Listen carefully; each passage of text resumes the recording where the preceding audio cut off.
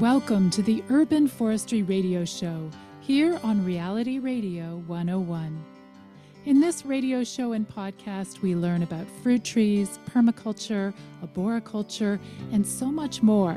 So if you love trees, and especially fruit trees, or if you're interested in living a more sustainable life, then this is the place for you. I'm your host, Susan Poisner of the fruit tree care training website, orchardpeople.com. Thanks for tuning in and enjoy the show.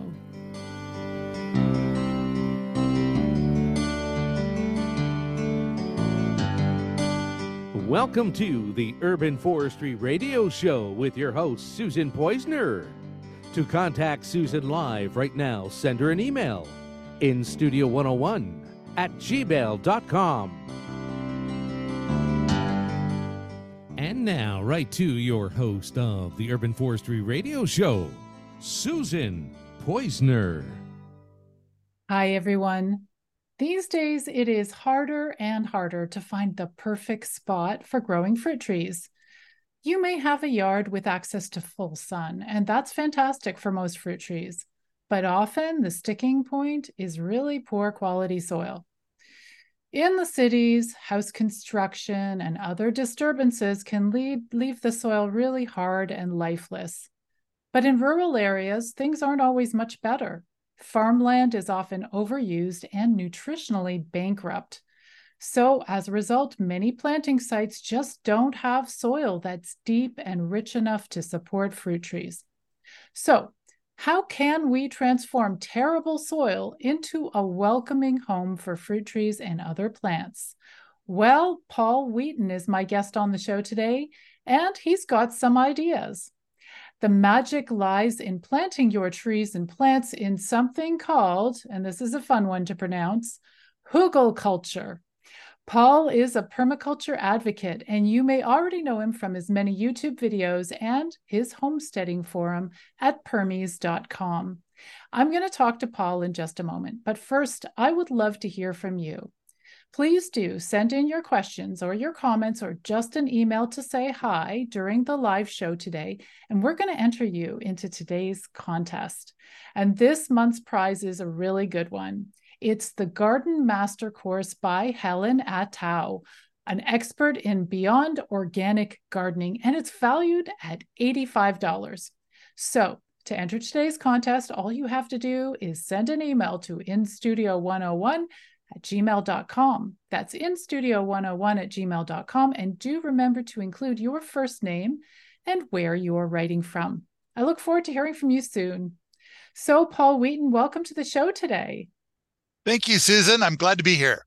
I am so happy that you're here to talk about Hugelkultur. Have I said that right? Hugelkultur. I first heard it pronounced Hugelkultur, and that seems to be how I hear it the most. I think when I first heard the word, I was attending a PDC and a permaculture design course. And we actually enjoyed the word so much. I remember we were hiking someplace and we started all chanting Hugelkultur as we were walking along. I don't know. It was weird. It was fun. We had fun. It's fun. It's fun. And it's a bit Hugelkultur.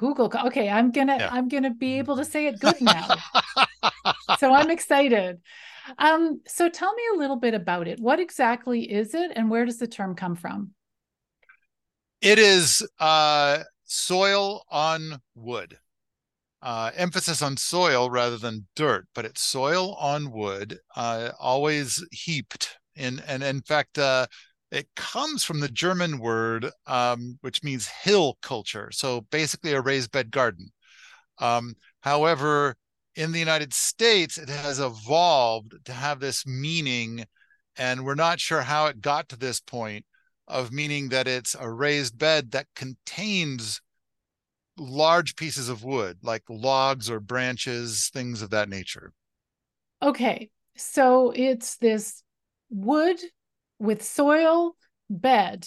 Why is this a thing? Like, why is it a good thing? What are the benefits? The benefits are multifaceted. For one thing, a lot of people are very keen these days on biochar. And biochar is excellent in a tropical climate.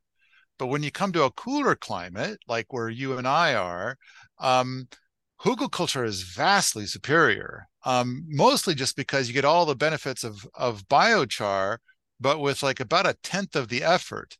And so we just, take these big blocks of wood and we stick them inside of soil. And then boom, we've got all the benefits of biochar, and we didn't have to go through all that biochar process. So then, and the benefits of biochar and hugelkultur are that this matter inside of your raised bed is going to provide zillions of parking spaces for water and nutrients. So if you make your hugelkultur big enough, tall enough, you can eliminate the need to irrigate entirely. And so one very popular way to think about it is, rather than paying the neighbor kid to kill your garden while you're away, it'll be fine on its own. You don't need to involve the neighbor kid at all. That sounds really good. Wow, to not have to water. I love, I do love gardening. I'm not a big fan of watering, even though I feel for my plants because I know they can't take nourishment out of the soil if they're not well hydrated. But luckily, I have a husband who does that. So that's what husbands are for. But anyways, so by putting the wood in, we are making parking spaces for water, for nutrients, maybe even for beneficial organisms. And that's definitely going to be good for the plants and trees. So let's say I have a backyard in my city and where I live, and I decide, okay, I'd like to test this out. How much space do I need, and what would I do? What would be the steps involved in creating a little hugelkultur garden? So if you're living in town, the average lot is a quarter of an acre. And on that quarter of an acre, you got to have a house. So you're left with not very much space to work with. At the same time, a big ingredient they're going to work with, because when I build a hugelkultur, I build them taller than 7 feet tall. And I think that when you're in town, in fact, when I used to live in town, I built hugelkulturs, but I built them only 2 feet tall. And because I kind of felt like in my backyard, I might be able to do 4 or 5 feet and feel like I'm not going to get extra drama from my neighbors. But where I built my hugelkultur, the patch of sun that I had was in that little strip between the sidewalk and the street. And I felt like if I might be able to start off with 2 feet and in time augment it to get it up to maybe mount it in the middle to 3 feet, and it wouldn't bring me any extra drama that I didn't want. I want to be a gardener and have a lovely day. I don't want to entice drama. And so I think when I talk about doing hugelkultur in an urban environment, the number one thing that people are concerned about is this drama factor. So because if you do it 7 feet tall or taller, then you can eliminate your irrigation needs. Whereas if you do it 3 feet tall, you have dramatically reduced your irrigation needs. You might only irrigate once a month instead of never. So that's the thing to keep in mind. So I would say that if it's in your backyard, I'd be a little bolder and go for 4 feet. But now here's the thing to keep in mind when you're trying to think about the size of the hugelkultur that you're about to build. If you build something that is, I'm going to say 5 feet tall, and it's got very steep sides, then the actual footprint on the horizontal ground is also about 5 feet. So if it's 20 feet long and it's 5 feet wide, and then it goes up 5 feet, the amount of real estate on each side is almost 5 feet, maybe even 5 feet, depending on how steep you make it. That means you just doubled your growing space. You now have 10 feet of space where you could plant. And for people living in an urban environment, so often we go and we plant all our gardens and our food forests and things of that nature. And it's like, I need more space. the seed catalog has seeds I haven't planted yet. The nursery has trees I need to buy and plant. I need more. And so this is the way to get more. So how tall should you make it? What are the dimensions? That's your question. And I'm saying the bigger, the better. The taller, the more planting space you have. But if you make something 10 feet tall, it could trigger odd reactions from your neighbors. On the other hand, if you place it just right, you might be deleting your neighbors in a sense, which could be a benefit. With your Hugelkultur mountain. We've got an email here. Let's see, who's it from? From Ellen from Madison, Connecticut. Ellen, hi, Susan. Great show. Would love to be entered into the draw. Thanks for making this info available. We got a couple more. We've got a question here from Blaine. Blaine says, and Blaine is from Port Orchard, Washington. Just wanting to say, hey, I've listened to dozens of your recorded shows, but this is my first time listening live. Oh my gosh, that's great. I've got a 1-year-old food forest planted on Hugel mounds on swales that I just inoculated with wine cap mushrooms to help speed up the breakdown of the logs. Are there other species of mushrooms I can inoculate into my Hugel beds that are edible? Looking forward to the show. That's from Blaine. Ooh, good question. Okay, so any answers there about mushrooms? I've been to Port Orchard, but okay, I don't want to talk about Port Orchard a whole bunch. And as much as I want to talk about mushrooms for the rest of the show, I feel like it's very, very important for me to address a thing that was mentioned in the question, and that is Hugels on swales.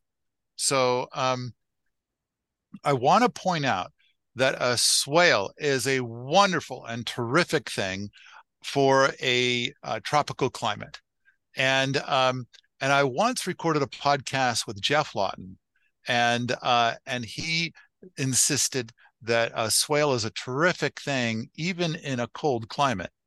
And then I recorded a podcast with him about a year later, and he said, I said that, and I've had a year to think about it, and I've changed my mind. So let's just say that so Jeff Lawton agrees with me on this point. Okay, now, so I'm just going to dive in here for 1 second. So we're talking about swales, which means little indentations where water can flow, right? So you've got your Hugelkultur little hills or big hills if you're you. But these swales are where the water goes a little bit lower. And you're saying it's not a good idea. Is your concern that the water will freeze and then damage plant roots? Is that what the problem is? What's the problem? I'm not concerned about freeze. Now, of course, if we're going to talk about a swale, I don't think anybody's doing a swale in their backyard. So if we're going to, it could happen. It could happen. Oh, fair enough. It could happen. Something that I've been thinking of myself. So really, yes. Really, okay. Oh, yes. Weird. I've never seen a swale in a backyard. But you're right. It could happen. It would probably need to be a pretty big backyard. But let's talk about a small swale. But anyways, yes. So right. Right.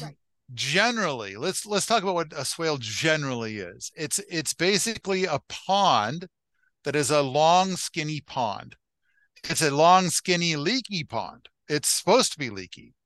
And let's say a small swale in a rural environment might be 3 feet across and 100 feet long. And it's like a level ditch. It's built on contour. So and the idea is that the downhill side where you plant trees is intended to be very leaky. So if a bunch of water comes down the hill, it gets trapped in the swale. And so if you have like this gully washer rain event, it'll fill the swale, and then that water will slowly leak out over the next few days. It's slowing the water down, and then you create a water lens kind of downhill of the swale where those trees are planted, and they will that soil there will get very saturated. Now, here in a cold climate, there are people that have done gardening and built food for us, and they've made some boo-boos. And one of those boo-boos is that if you plant all your trees in this certain way, then it creates a frost pocket. And I want to point out that the way that you make a frost pocket is generally identical to the way that you make a swale. So a swale is going to be on contour. So all these trees are growing in a line. And if you've got a bunch of cold air coming down your slope, and a swale only to me makes sense on a slope. So you've got this cold air coming down the slope, it gets trapped by these trees all in a row. And so now you've increased the amount of frost. You have a shorter growing season right here. Wow, Now, that's huge. That makes a big difference. It also means you could be more likely to get frost damage on the blossoms of your fruit trees if it's keeping that cold air. that is so true. Now, I was asked to go and do a bunch of earthworks, teach an earthworks workshop years ago down in San Diego, but we were far enough away from the coast that we were in an area that got frost. So we built swales and we built areas of hugelkultur because we wanted to take some areas and make them cooler all summer long. And we have reason, if you're in a hot area, there's a lot of reasons to do that. And swales are the answer. And we took areas and we made it so that they would be warmer all year long. And then that's going to be really good for where we want to plant things that are very frost sensitive. And they were in such an area that if we could just add 10 degrees all year long, they can grow a lot of extra stuff. And so they did. I think they planted a macadamia nut tree there. And so, all right, Okay, so hugelkultur. we've got the swales. That's a great discussion. So A now shall lot we of move people, to a, mushrooms? a lot of Oh, people like to build their hugelkultur on that downhill side of the swale, and it's on contour, I just want to say that is a terrific idea in a tropical climate. The only problem is that hugelkultur in a tropical climate doesn't do so good because all those woody bits on the inside tend to decompose very fast, which is why biochar is so good. Biochar will last 500 years, but you've got to prep the biochar, which is a big bunch of work. But here in a cold climate, that wood that you put on the inside will last 30 to 50 years, maybe longer. And if you've got brown cubicle rot, a type of fungus, and we're about to talk about funguses, it'll last 500 years. And for those of you that are asking, well, brown cubicle rot, what's that? Well, we're going to try and find some rotten wood to stick into our hugelkultur. But I imagine everybody who's listening has been for a walk out in the woods and they saw a stump that looks like it was made out of Legos. It was broken down into these little cubes, like millions of little cubes. That's brown cubicle rot. Ooh, that's some of the very best stuff to put into hugelkultur. It will last 500 years. All right, Susan, thank you for being patient with me. you You want know to me. I am patience personified. Not really, actually. I'm totally not patient. But anyways, you did a good job with that. So, okay, so now we're going to go on to mushrooms. Tell I us would about mushrooms. I would say you can plant things, but of course mushrooms get a little tricky. Um, if the wood is already rotten, then chances are a lot of different mycelium has already moved in which case there are challenges at getting mushrooms planted within it. So a Oh, lot of people, competition, basically. They'll compete with each yes. other for that wood. Oh, So okay. when you're trying to get, say, oyster mushrooms or shiitake mushrooms or something like that to grow, then a lot of times you're like, okay, I'm going to start with some green wood, and then I've got my spawn ready to go. I'm going to drill some holes into this green log I just cut, and I'm going to plug those into those. Now set those aside in a shady spot, and I'm going to keep them wet. And so the question is like, hey, can I do this with hugelkultur? Well, I don't know about was it Port Orchard? Port Orchard, but I think in Port Orchard this will work because I know it works here. But every time I build a brand new hugelkultur, I am rewarded the following spring without doing anything. I'm rewarded with morels. And I don't know about everybody else, but morels are the best. Wow, they're very expensive and fancy. So, oh my goodness. Okay. I didn't do So, anything. And there they are. So build and there they Hugelkultur so you can are. have morels. Yes, that sounds pretty good. Um, got a couple more emails. Shall I have a look at those? Let's see what we've got. Hello, Susan and Paul. This is from Grace, listening to you from Little Rock, Arkansas. Interesting topic today. Is this something really new or has it been around for a while? Oh my goodness. Hmm. By the way, just so you know, we have 6 more emails. So we'll do a Oh, quick answer to that one. um, I'm going to, the perfectly correct answer is I don't know. Oh, Um, I know that in 2005, when I first heard the word, I went onto the internet and looked, and there was nothing on the internet, not a speck. And so I created the very first web page about Hugelkultur. oh, get And out. That's so amazing. Okay. since then, I And have what year read was that? What year was that, that? that was 2005. Oh, goodness. And Okay. and after that, I was rereading Toby Hemingway's book, Gaia's Garden, and I found it mentioned in the first edition. And so, and it was a very tiny mention in there. So I that's the earliest mention I've been able to find. Now, of course, if you talk to somebody from Germany, they're like, it's just hill culture. It's just raised bed gardens. People have been doing that for a long time. Yeah. So, Yeah. Interesting. Okay. This next one is from Lisa. This is Lisa in Nevada. Just wanted to say hi. Glad I got the daily-ish, Dailyish, daily-ish. that's my email. That's your email. Okay. I Sorry to love catch Lisa so much. Okay, so glad I got the whatever from Permies to listen in. Love everything Paul does. I have done some small hugel culture in Kansas.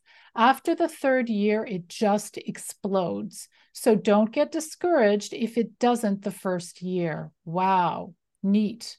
Quick comment on Lisa's Yes. exploding garden. And so the key is that Hugelkultur is soil on wood.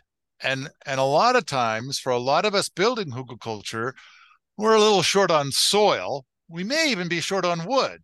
And we may even be short on good wood. And so it's like we build them with what we have, which is usually dirt or subsoil or something like that. And it's like, okay, so the general recipe is that you're going to build it and you're probably not going to have very good soil. So then we got to build soil because you're going to build the soil. And then once you have soil on wood, then it starts to rot and do its magic. Now I've seen people, I've seen hugelkulturs, I have heard from people, and they got the dirt and then here's the general recipe that I want to state for the normal person who's not going to really think it through and do all the details, which is great. You're going to build it, you're going to plant it, you're going to irrigate it like a normal garden for the first year, then you're going to irrigate it half as much the second year. Now the soil's all built, and so for the 3rd year and beyond you don't have to irrigate it anymore. But for that first year, you irrigated it as part of your soil building process. So to get the magic, in this case, the magic comes the 3rd year, provided that you did all of your irrigation steps And earlier. that makes sense from the listener's email that, oops, all of a sudden it starts with not a lot going on and then boom, it explodes and the plants are happy. Okay, next we've got an email here from Grace from Cincinnati, Ohio. Hello, Susan. I have been re listening to your podcast episodes from the beginning. Oh my gosh. And I am so grateful for this podcast. Thank you. A quick question for Paul. I recently heard that adding coarse wood chips to raised beds, I guess, lowers the nutrients when growing vegetables. Would hugelkultur likewise lower nutrients while it deteriorated in the soil? Grace, I love your question because I just want to say I've experienced this firsthand. When I was a new gardener, we had raised beds, and I cleverly, not really, mulched them with wood chips after planting my tomatoes. And I couldn't figure out why my tomato plants went yellow. And it turns out that later I understood that as they break down, maybe you can clarify, Paul, but wood chips actually take nitrogen out of the soil that the plants need. So can you comment on that? Oh, yes. In fact, I'm so glad that the question was asked because this is so important. When we put wood inside, please use big wood. Please avoid using small wood. And so the thing that both you and Grace experienced is called nitrogen immobilization. And what it is that when you have soil and which has nitrogen in it, and then you have these wood chips or the sawdust or a small carbon thing, something where it has a lot of contact with the soil. It turns out, and I'm going to anthropomorphize nitrogen for a moment, that the nitrogen would prefer to do the compost dance with the carbon than to do the feed the plant dance. So that nitrogen gets locked up for a few years while it's playing with the carbon. And now all your plants turn yellow due to a lack of nitrogen immobilization. So when you have lots of wood chips or sawdust, Uncle Paul says that's a great mulch, but don't put it inside your hugelkultur. That's a bad idea. Yeah. So if you think about it, you got a giant log, then the amount of soil to wood contact is low. But if you take that same piece of wood and pulverize it into a million pieces, the amount of soil to carbon or wood contact is very high. There's a lot more of that carbon touching all your nitrogens and locking them up. So you want to have big logs or big sticks. That's what you want to put on the inside. Great.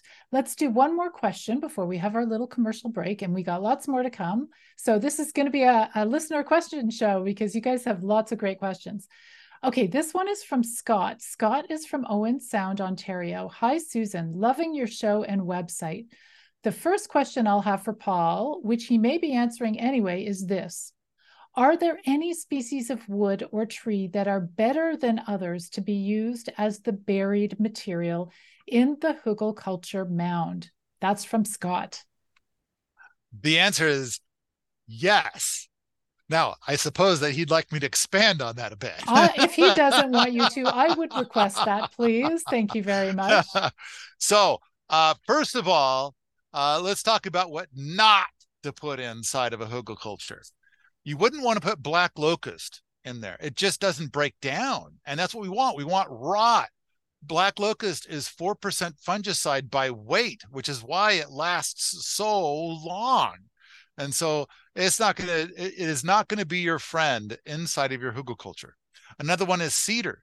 All conifers contain allelopathic agents, basically naturally occurring herbicides. That's why you go to a cedar grove or you'll go to a conifer forest and there's not much else growing there.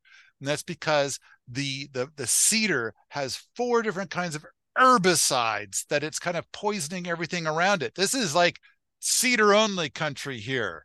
We don't want anything growing here but cedar. So I don't want to put it inside of my hugelkultur because then it's going to basically be an herbicide for whatever else I plant there. Probably the very best is going to be cottonwood. Alder is good. There's a lot of those hardwoods that are actually softwoods, and those hardwoods that rot very fast. They become punky really fast. Those are going to be really good. Now, for most of us, we don't get to pick what wood. And there's some people where they kind of get this thing of like, I'm going to build the best hugelkultur that's ever been built. I'm going to drive 200 miles to go get rotten wood. And it's like, oh, I think you lose all your fun points when you do that. And so, what you use is what you have. Because like the beautiful thing about hugelkultur is right now, I imagine 80 to 90% of your listeners are like taking woody bits from their current horticultural endeavors, and they're cutting them up into pieces so that it'll fit inside that green can that gets hauled away. And I'm kind of thinking like, and then they go out and they buy some kind of organic matter to put on their garden. And don't do that. Stop buying that stuff. It's garbage. And so it's like, oh no, now you've got sponsors coming up. I hope I didn't just offend your sponsors. Okay. So the key is like, you have this woody bit that you are thinking of hauling away, but that's gold to a gardener. That's organic matter, full of carbon, full of goodness for your garden. Don't take that gold away. You've raised this wonderful organic bit of gold. And it's like it wants to help you with all your projects. No, this is good stuff. You want to keep it. You want to do things with it. And never import organic matter. That's always a bad idea. Fantastic. Okay, I'm going to sneak in one more little question, or it's a comment. This is from Jerry. Jerry says, hi, this is Jerry, enjoying the show today. I'll be retiring next month, and I can't wait to spend more time with my trees. Hi, Jerry. Nice to hear from you. All right. Well, I would love to go into more details about Hugelkultur growing with you, Paul. And we'll do that in a few minutes, but I would love to take a moment to hear a word from our sponsors. Are you okay staying on the line and not flying away somewhere? I'm going to stay right here. I've got so much more to say. I know you do. That's wonderful. Thank you. Okay, great. So you'll stay on the line. Thanks, everybody. You're listening to the Urban Forestry Radio Show and Podcast, brought to you by the Fruit Tree Care Training website, orchardpeople.com. This is Reality Radio 101, and I'm Susan Poisner, author of the Fruit Tree Care books, Growing Urban Orchards and Grow Fruit Trees Fast. And we're going to be back right after this break.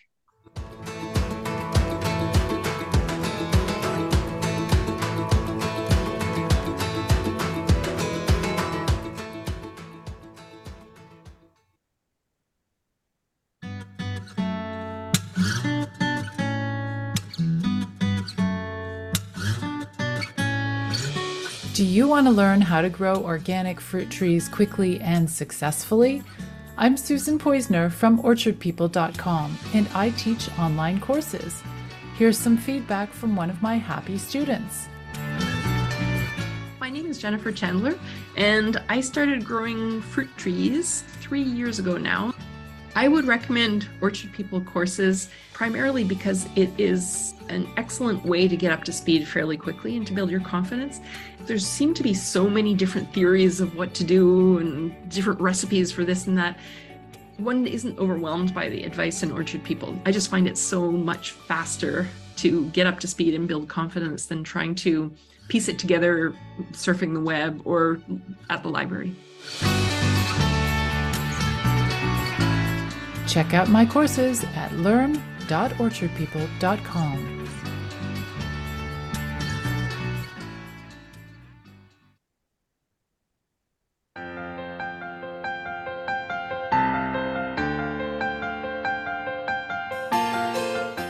If you're listening to this show, you are passionate about fruit trees. But do you care how your trees are grown? Silver Creek Nursery is a family-owned business, and we grow our fruit trees sustainably using only organic inputs. We stock a huge range of cultivars, like Wolf River, an apple tree that produces fruit so large you can make an entire pie with just one apple. We also carry red-fleshed apples, like Pink Pearl, as well as heirloom and disease-resistant varieties of apples, pears, apricots, cherries, and more. We ship our trees across Canada, and we can also supply you with berry canes and edible companion plants to plant near your trees. At Silver Creek Nursery, we grow fruit trees for a sustainable food future. Learn more about us at silvercreeknursery.ca.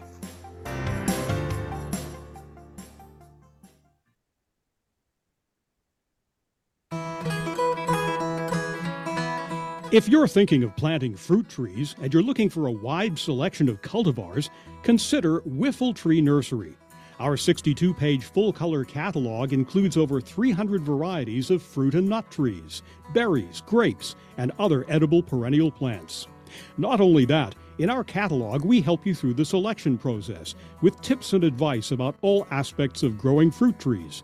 You can learn about adding nitrogen-fixing plants, rootstock choices, and even about planting a windbreak if you have a windy site. We're a one-stop shop as we sell fruit tree care books, pruning tools, organic sprays, and natural fertilizers. We're located in Elora, Ontario, but we can ship all over Canada.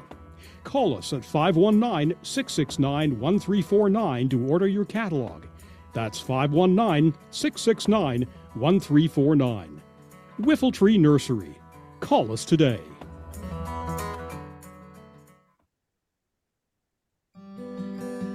Are you looking for a high-quality compost for your plants and fruit trees? Vermicomposting or worm composting may be the answer. It turns kitchen scraps and green waste into a rich, dark soil, rich in organic matter and in beneficial organisms. But making vermicompost at home can be messy and time-consuming. That's where Vermibec comes in. Vermibec produces 100,000 liters of high-quality vermicompost annually, and it's perfect for those who want to skip the hassle of making it themselves. Vermibec sells to home growers and organic farmers across North America.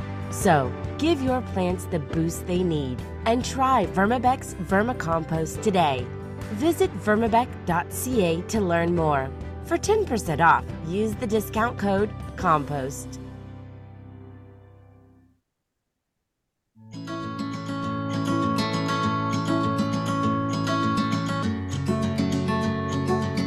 Welcome back to the Urban Forestry Radio Show with your host, Susan Poisner, right here on Reality Radio 101. Contact us right now. Our email address is instudio101@gmail.com.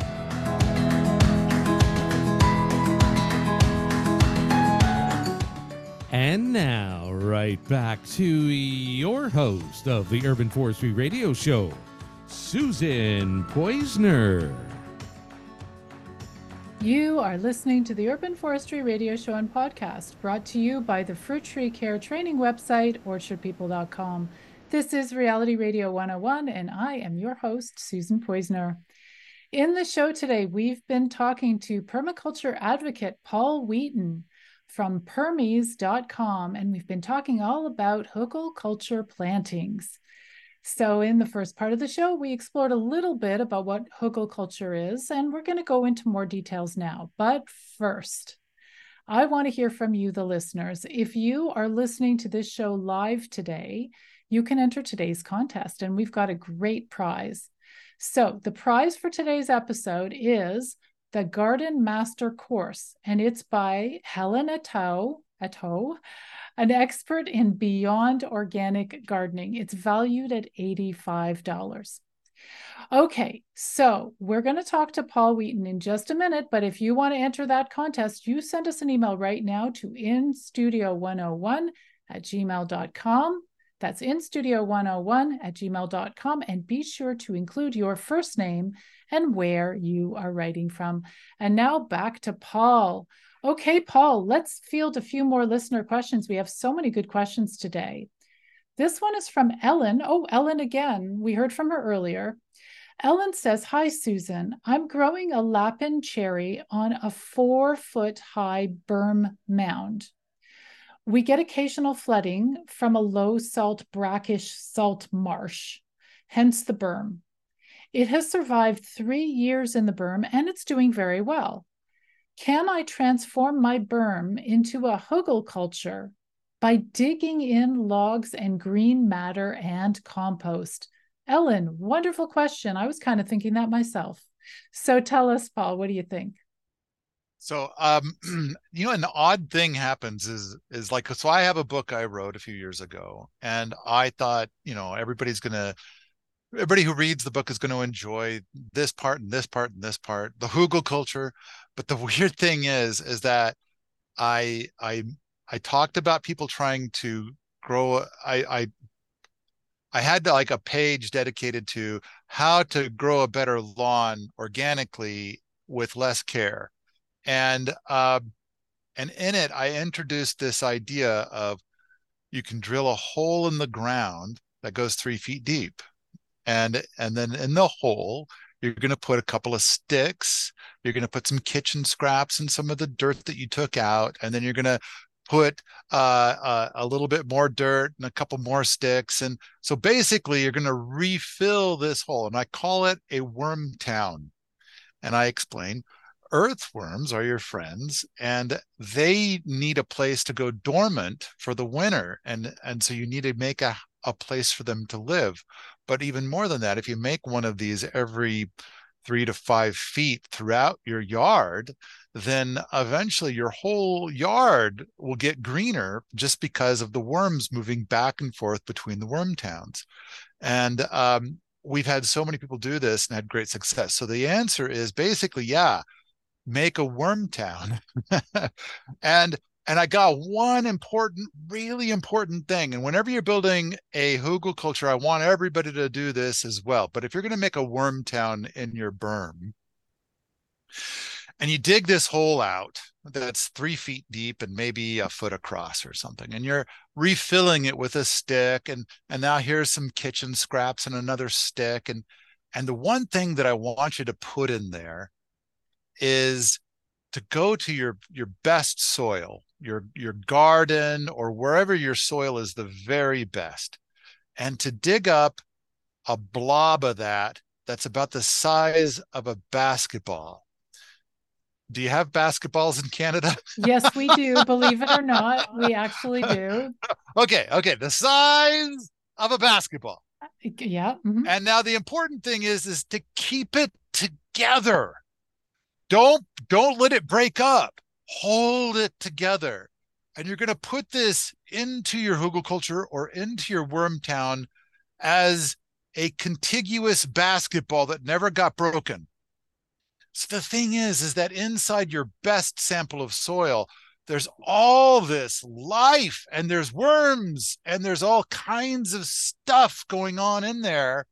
But if it breaks up, it dies. And we want to keep it all, so keep it together as best as you can and transplant this. And I call this a soil seed. So you're going to take this basketball-sized seed and you got to hold it together and transplant it into its new home where it's going to expand and grow. It has all this beautiful life in it that's going to expand. So that's part of what you're going to refill this hole with. And you're going to end up with more. It's going to end up being a little bit mounded, but as everything breaks down in time, your mound is going to come back to ground level. So I think this kind of helps paint a picture of how to add organic matter to a place where because you don't want to dig up that tree, you'll make the tree sad. So don't do that. We don't want sad trees. That's brilliant. By the way, I have a previous episode on vertical mulching, which is something that arborists are now doing, where they are making these holes and they're filling it with, I don't know, compost and actual worms. They get the worms, they pot them in there, and it works. So that's a different episode. If people want to listen to that vertical mulching episode, I think that will dovetail in really nicely. Okay, we have about 10 more questions.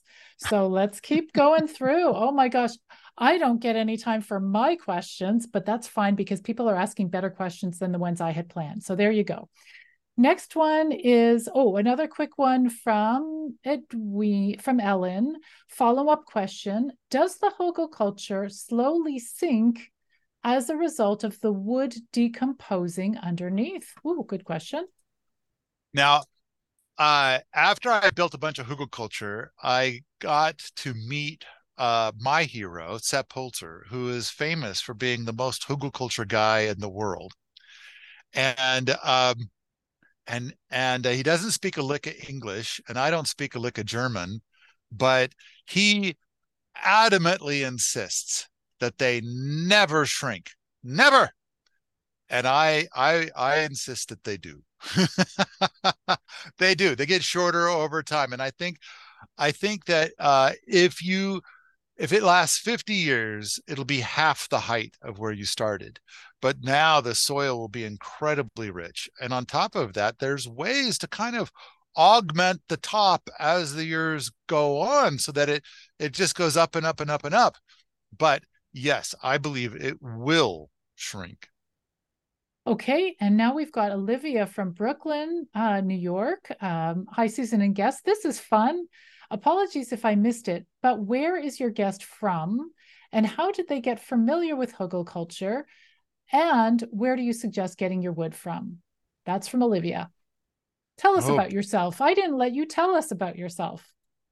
well, I know that like the Garden Master program that you are giving away, that is because in 1996 I took the Master Gardener program here in Missoula, and I visited with people to learn that what I took was vastly superior to any other Master Gardener program.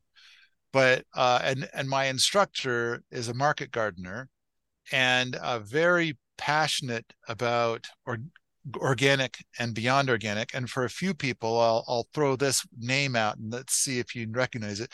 She was an intern for Masanobu Fukuoka. And so, oh, look, Susan knows that name. Familiar, yes, Yes. yes. And so uh, she is bonkers about Fukuoka's techniques, and she has expanded on them. And she has so much, for 17 years, she taught the Master Gardener program. And but the leash that you're on when you teach that is got tighter and tighter and tighter with every passing year. And so she dropped it. And then I invited her back to teach the same course, but to throw out all the herbicide and pesticide stuff and replace it with permaculture and Fukuoka and food forests, commercial food forests, uh, all of these kinds of things that we love, market gardening. So this course is the Master Gardener course dramatically upgraded. And And this is what we're sharing as part of this prize today, right? This is what people, yeah, yeah. Oh my gosh, that's yes, great. yes, it is. She is a glorious teacher, just absolutely magnificent. So, all right, you asked me a question like, where do I come from? And it's like, And where can people find you? Because we've got a few more questions to go. So most importantly, how can people find out more about all of your educational offerings? well, if you go to permies.com, that's kind of the jumping off point for 1,000 things. And we have a community that's made of 300,000 people. We get 1.8 million visitors per month. So we have a very active forum, very active community, very keen on permaculture and homesteading. And really, all of the permaculture and homesteading starts with gardening. And so we have, I believe, 300 forums right now. And so for everything, it all starts by going to permies.com. So Awesome. Okay. I am in Montana, and this is where I started. I grew a garden, and my first attempt ever at growing a garden, everything died. Everything. I think I got a couple of potatoes that were like the size of a quarter, and that was it. Um, I felt so bad that these poor seeds were so unfortunate to land in my hand. Clearly did not have a green thumb. So I read more than 100 gardening books that next year and had a much better garden than that following year. So I didn't torture these poor things like I did the first year. Oh. So as opposed to people who grow a glorious garden and they don't know how, I couldn't do that. I had to learn how. And I have shared a lot of that. And so I'm able to talk about these things. And over the years, I got excited about, in fact, with Hugelkultur, back in those original days when I was taking the master gardening course that was so good, I had this idea that I wanted to water my garden less. And I knew that by creating organic matter in my raised bed gardens, that that would help with that. But I wanted to go so much farther. And when I found out about hugelkultur, it's like, this is the thing that I was looking for all of my life. And I can't help but think that everybody who's listening right now, that their gardening adventure will be 10 times more delicious with hugelkultur, and it'll be the cornerstone of everything you do from here on out. It is just, it's right up there. I would say the only thing that's better than hugelkultur is mulch. And it's like, and we use mulch on hugelkultur as well. To get two for one. Two for. Yeah. Okay, let's go through a few more quick emails. We've only got 10 minutes left of the show. Where is the show gone? Oh my goodness. Okay. Brandon writes, hello, first time live. I just wanted to be put into the raffle and to say hi. Hi, Brandon. Would you like to say hi to Brandon? Hi, Brandon. Okay, next one. Whoops, I just popped into, hopefully I didn't miss one.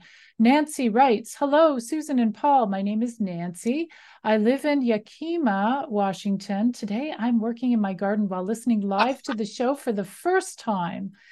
I am having a poplar tree cut down today and was wondering, I have an older hugel mound that has shrunk. Can I add height to it by layering my poplar wood and branches along with new soil on top of the existing hugel mound?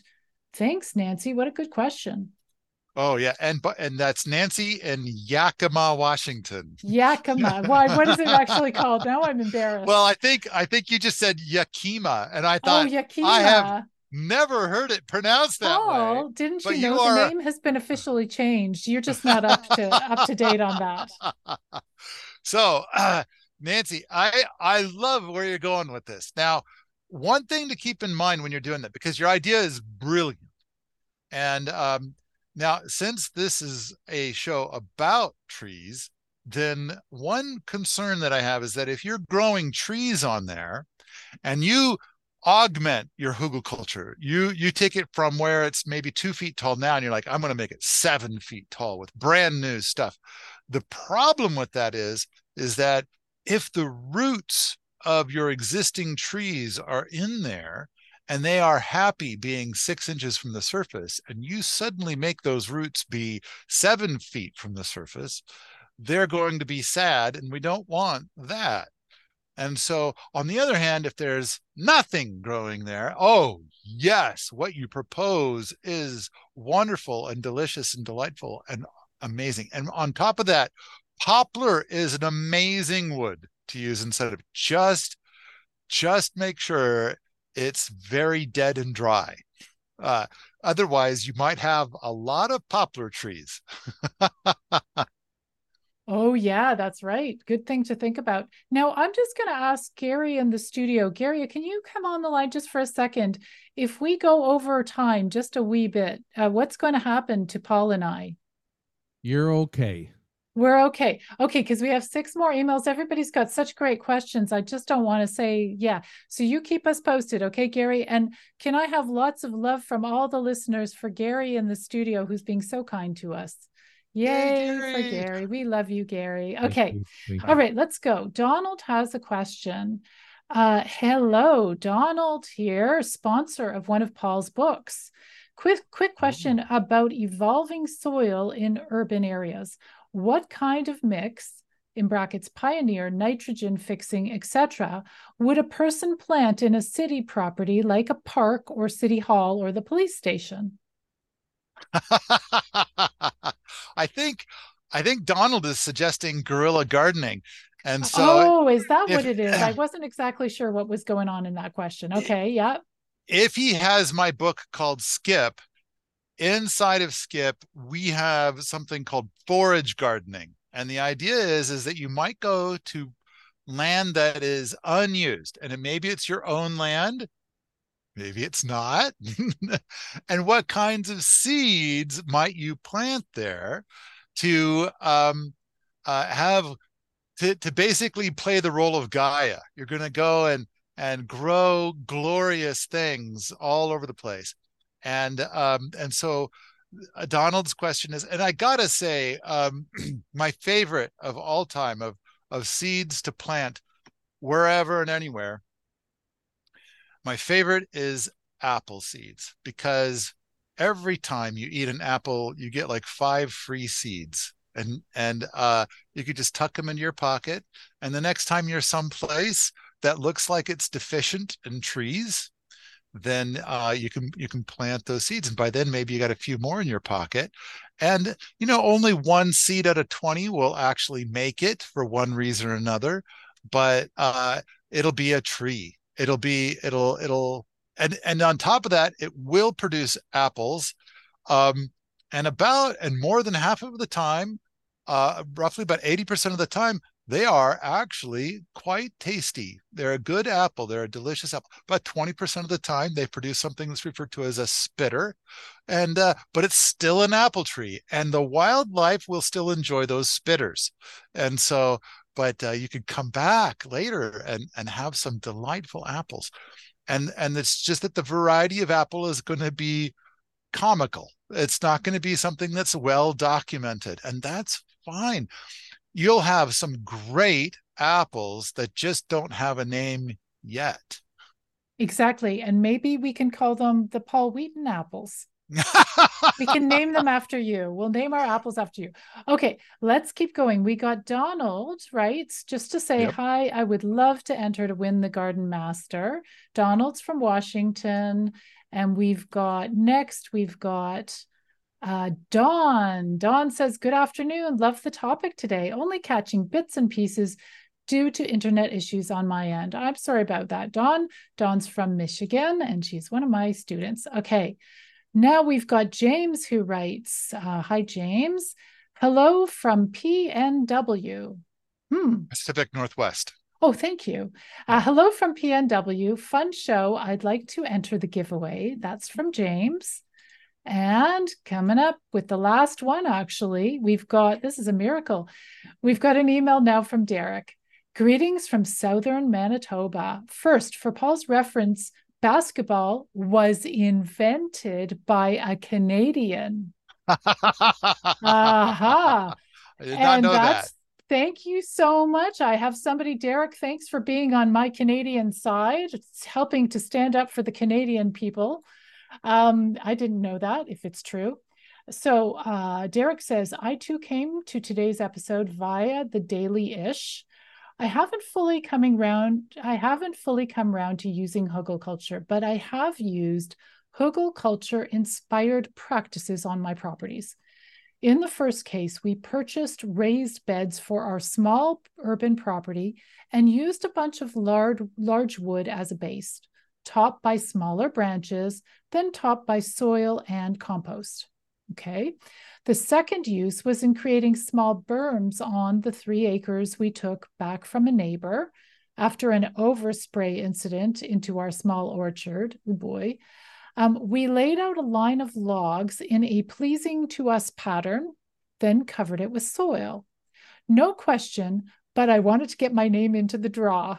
That's from, I love that. But Derek, I really appreciate your email, not just for being Canadian and standing up for the Canadian basketball people, but also I love your description of, a lot of the listeners today will have small spaces, won't be able to build a huge mound, but the fact that we can actually integrate some of these principles into our existing raised beds or new plantings, whether it's 2 feet high or 3 feet high, I think really today's conversation is thought-provoking, and it's exciting to show the different opportunities that we have as growers to try different things. So, wow, it's time for the contest. We got to know who's going to win this contest because we have a lot of people who are entering. Are you ready? You ready, I'm Paul? ready. Because yeah. You're going to help. Oh, but first, I just want to thank some of the listeners. Every month I have some wonderful listeners who write to me just to say hi. So I've got 2 Monicas that called me that emailed me this month. One of them is from Wisconsin, one I'm not sure from where. Mark from Colorado, Cindy from New Mexico, and also Jazz wrote me. Thank you, Jazz. Don't know where you're from. But I also got a really beautiful comment on the Orchard People Facebook page I wanted to share. It's from a listener called Steve, and Steve writes, I never catch the live show, but I am obsessed with the podcast and have made tree decisions based on your information. My favorite episode was the one on persimmons. I have 2 growing now. That was so nice. That made me feel really good. So, Steve, thank you so much for the comment. And if there's any other listeners out there who are really enjoying the show, I would love it if you guys could go to Apple Podcasts and submit a rating and review for this little podcast that not a lot of people know about. Then more people will come and find me, and I can do lots more shows for you guys. So that would be awesome. And thanks so much again, Steve. Okay, time for our contest. Gary in the studio is going to help us. The prize for the episode is the Garden Master Course by Helen Atau, an expert in beyond organic gardening, valued at $85. Gary in the studio, can you help us? Oh, this is an exciting day. Paul, the studio audience here is on their feet. Yeah. We have extra security today because you were a guest. We see that. Yeah. So what we're doing is all the names are in a little bucket. I'm going to shake that bucket. You tell me when to stop. You will hear it, and I will draw a name. Are you ready? Okay, do it. Shake. Okay, stop. Stop. Okay. Look at the audience here. They're up against the glass. I can't believe it. I can't believe what I'm seeing here, Susan. Stay safe, Gary. I know they get really excited, so just stay safe. And here cats? it Is the audience cats? That's what I want. Is it just a bunch of cats? No, they're here clapping already, and I didn't even do anything. Blaine, they're so Arnold. Excited, and we don't know who the winner is. Yes, Blaine Arnold from Port Orchard, Washington, is the winner. Wow! Listen to this crowd, Susan. They're crazy in here today. But they're crazy. They're so crazy excited. Well, it's Lane, is it? Lane?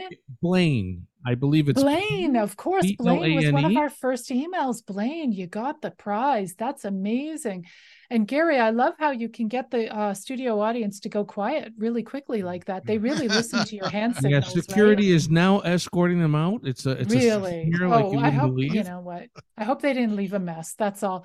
Well, Blaine, congratulations. We're going to make sure to send you an email and link you up with Paul. So those guys will send you a link so you can go on the course. And if anybody else is interested in the Garden Master course, Paul, is there a link where they can find out about it? Is it at permies.com? I think if you go to permies.com, it will be on that first page. But I know that we gave the Garden Master course is so popular that we gave it its own page. And I think it's gardenmastercourse.com. Well, that's a great name. Good. Yeah. Excellent. Easy to find. So if anybody else is interested, it certainly sounds like a fabulous course that I should be taking as well at some point. So, okay, guys. First of all, Paul, thank you so much for coming on the show. This was so fun. This was really fun. Thanks for having me, Susan. This was great. I'm always glad to infect more brains with my silly ideas. Well, that's fantastic. Okay, so thank you so much to Paul Wheaton from permies.com. And that's all for the show today, everybody. If you want to listen again or download other episodes, all you have to do is go to orchardpeople.com/podcasts. And you can learn more about growing fruit trees on orchardpeople.com, where I also have lots of articles and I have courses as well on fruit tree care. So that's all for now. I hope you guys will join me again next month when we are going to dig into another great topic. Bye for now, and I'll see you next time.